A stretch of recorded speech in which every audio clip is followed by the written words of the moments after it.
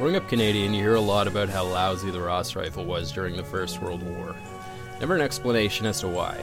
I was always given the impression by teachers that it was a matter of public procurement corruption and just the general incompetence of a new semi-nation like Canada. Hell, we didn't even have control over our own foreign affairs at the time. If you pair the Ross rifle with the ridiculous shield shovel manufactured for Canadian troops, you get a grand theme of Canadian incompetence. For those of you not blessed with having a Canadian education, the shield shovel was a spade for digging trenches, except there was a hole to place the rifle through so that it could double as a shield. The handle could rotate 90 degrees and would expose a spike underneath the spade to anchor the shield into the ground. The problem was that the steel was too thin to stop bullets, but too heavy to carry in the field and dig for extended periods of time. There was a large hole in the shovel that made it useless in silty mud. But I think this narrative of failure developed from a lack of understanding of the mechanics of the Ross rifle by both teachers and the general public. Unless you're aware of how the Ross rifle is made and operates, you can't fully understand why it failed as a general infantry rifle in the First World War.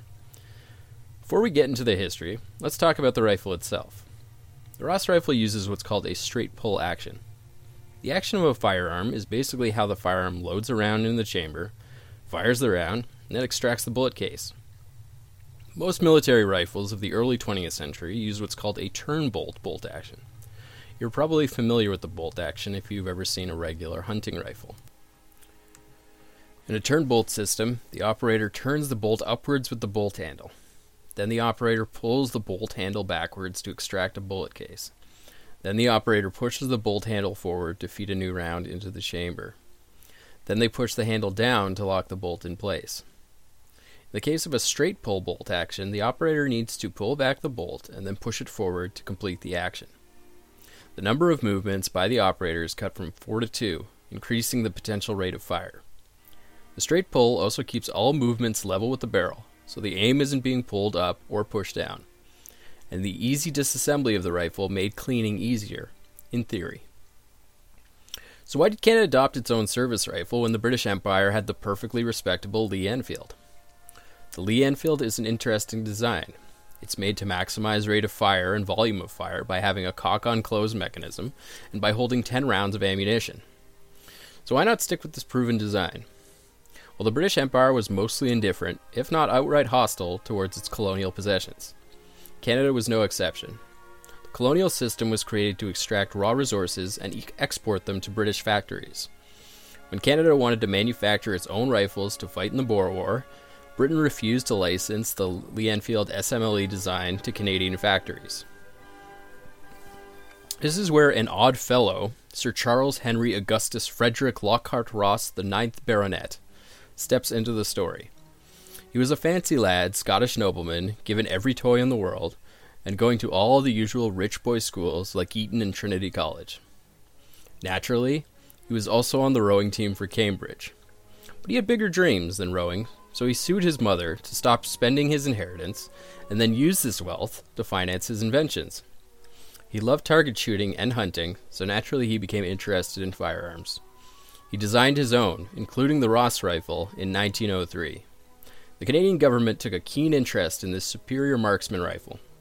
He financed the factory himself on the Kootenay River of British Columbia, joining the long list of industrious Scots who helped build Canada's industrial base. Ross clearly borrowed design details from the Austro-Hungarian Mannlicher M1895 straight-pull rifle. He developed his proto-Ross rifle designs around the same time period in the late 1890s. The Austro-Hungarians had used this as their main service rifle through their disastrous performance in the First World War, but the disaster can be pinned on the rotten Austro-Hungarian government, not on the rifle.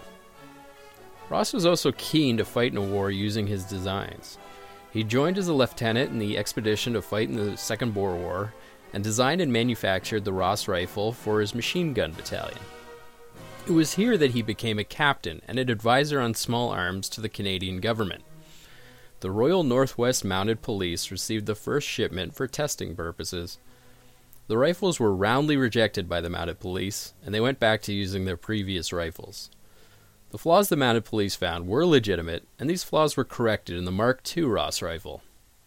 The Mark II also got an upgrade to cope with the more powerful .270 Ross cartridge designed specifically for the rifle. An even grander redesign was accomplished with the Model 10 Ross rifle, which was no longer parts compatible with the older models. This new Model 10 was done in 1910, 4 years before it would become the service rifle of the Canadian Expeditionary Force during the First World War.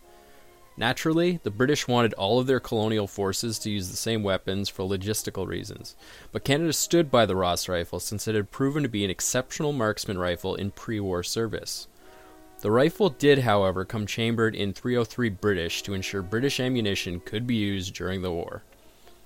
But Canadian units were quickly ditching the Ross rifle for British Lee Enfields as they realized the Ross rifle was terribly suited for trench warfare. The Ross rifle was too long compared to the Lee Enfield at 44.5 inches versus 52 inches. The tolerances, basically how all the parts fit together, were too tight for dirty environments. This would cause the rifle to jam. Similarly, if the ammunition was dirty, which it frequently was in trench warfare, the gun would jam. Because the rifle could be easily disassembled, it frequently was disassembled to clear these jams. The problem is that the rifle could be reassembled without locking the bolt, but still being able to chamber and fire a round. In this case, the bolt would fire backwards out of the rifle and hit the shooter in the face at tremendous speed, causing severe injury or death. At Ypres, the 1st Canadian Division picked Lee Enfields off of their dead British comrades after their Ross rifles failed to return fire on the advancing German assault. The rifle became a political scandal amidst this carnage and chaos. Canada's forces were organized into an independent corps, but were still under British command. This is the very same British who had resisted the Ross rifle from the very start. Yet the Canadian Minister of Militia, Sam Hughes, continued to defend the government's choice of selecting the Ross rifle. Now let's rewind a bit. Hughes had a real chip on his shoulder against the British military. He had clashed with them during the Boer War, first for opposing his offer to fund and raise a private Canadian force to help in the war effort, and second for crossing him while he was serving in the war itself.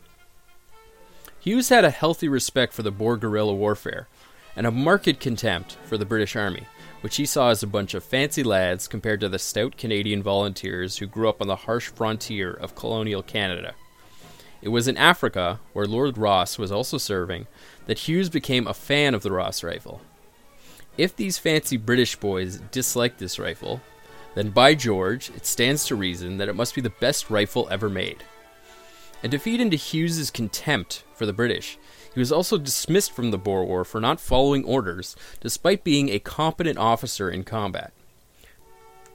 It was quite ironic that such a fierce British imperialist as Hughes was constantly at odds with the British Empire itself. The British Lieutenant General Edwin Alderson, in charge of the 1st Canadian Division, voiced his strong opposition to his Canadian troops using the Ross rifle. Hughes publicly rebuked Alderson and Canadian officers who dared to criticize the rifle, just as he had publicly rebuked the British Army back during the Boer War, thus sabotaging morale between the government and the Canadian Corps. Hughes would do this throughout the war.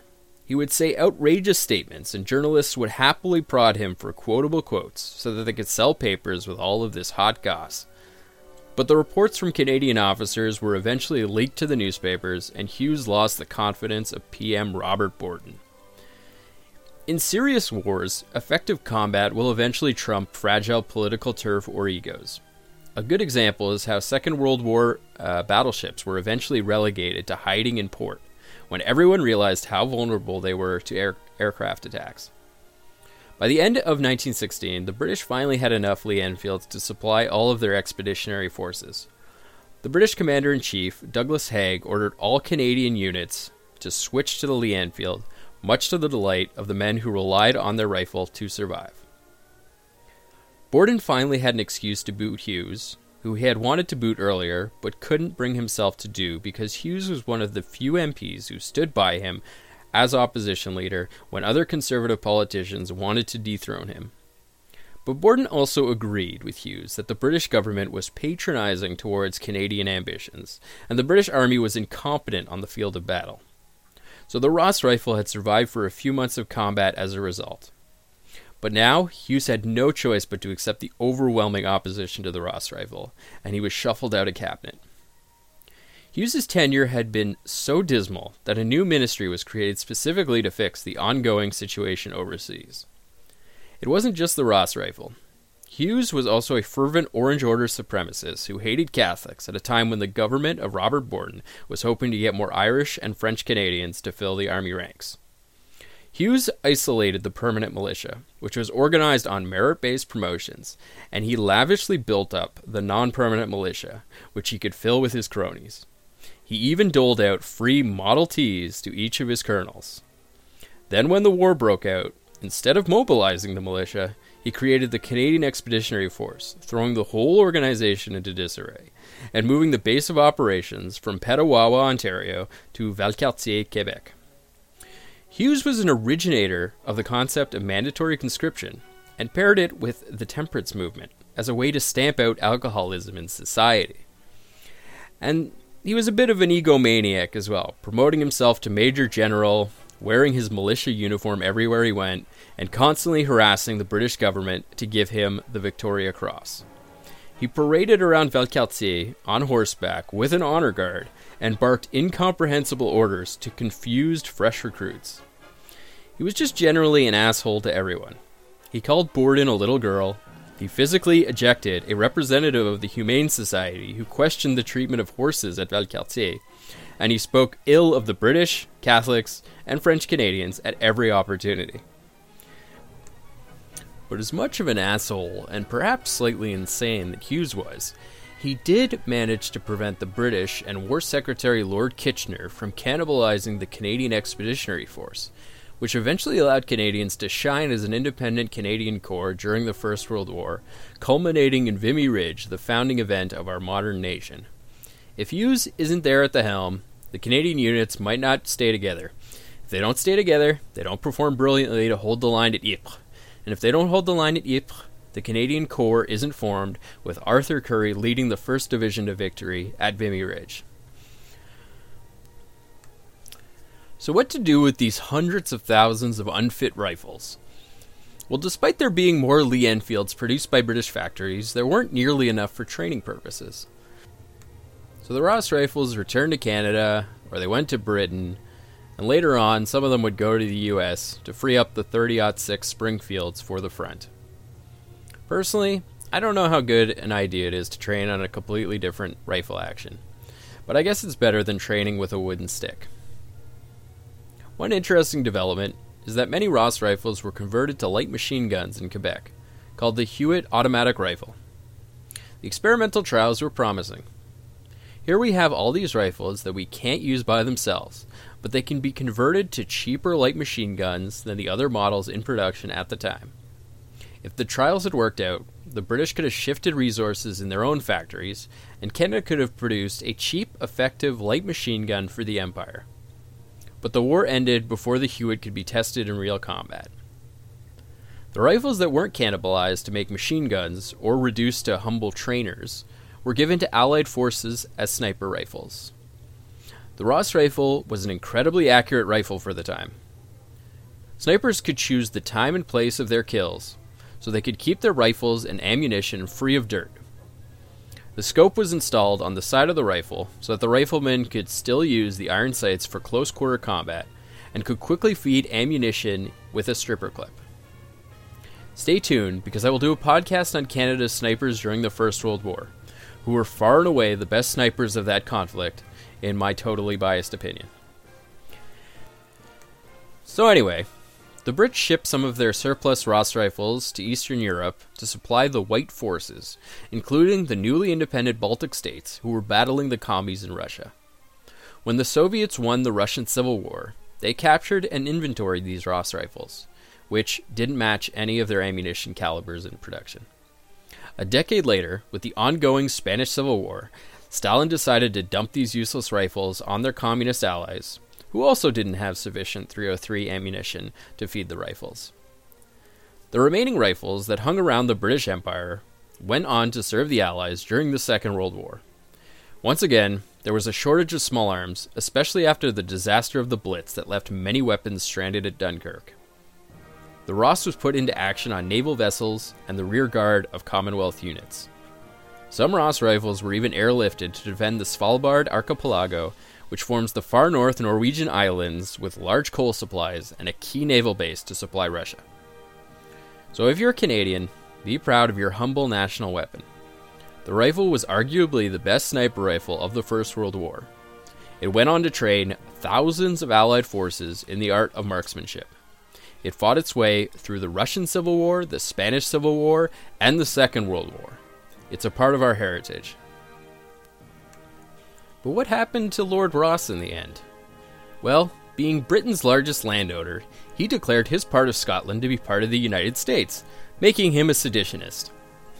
Just like the US of A, he didn't want to pay taxes to the British government. But nothing much came of it.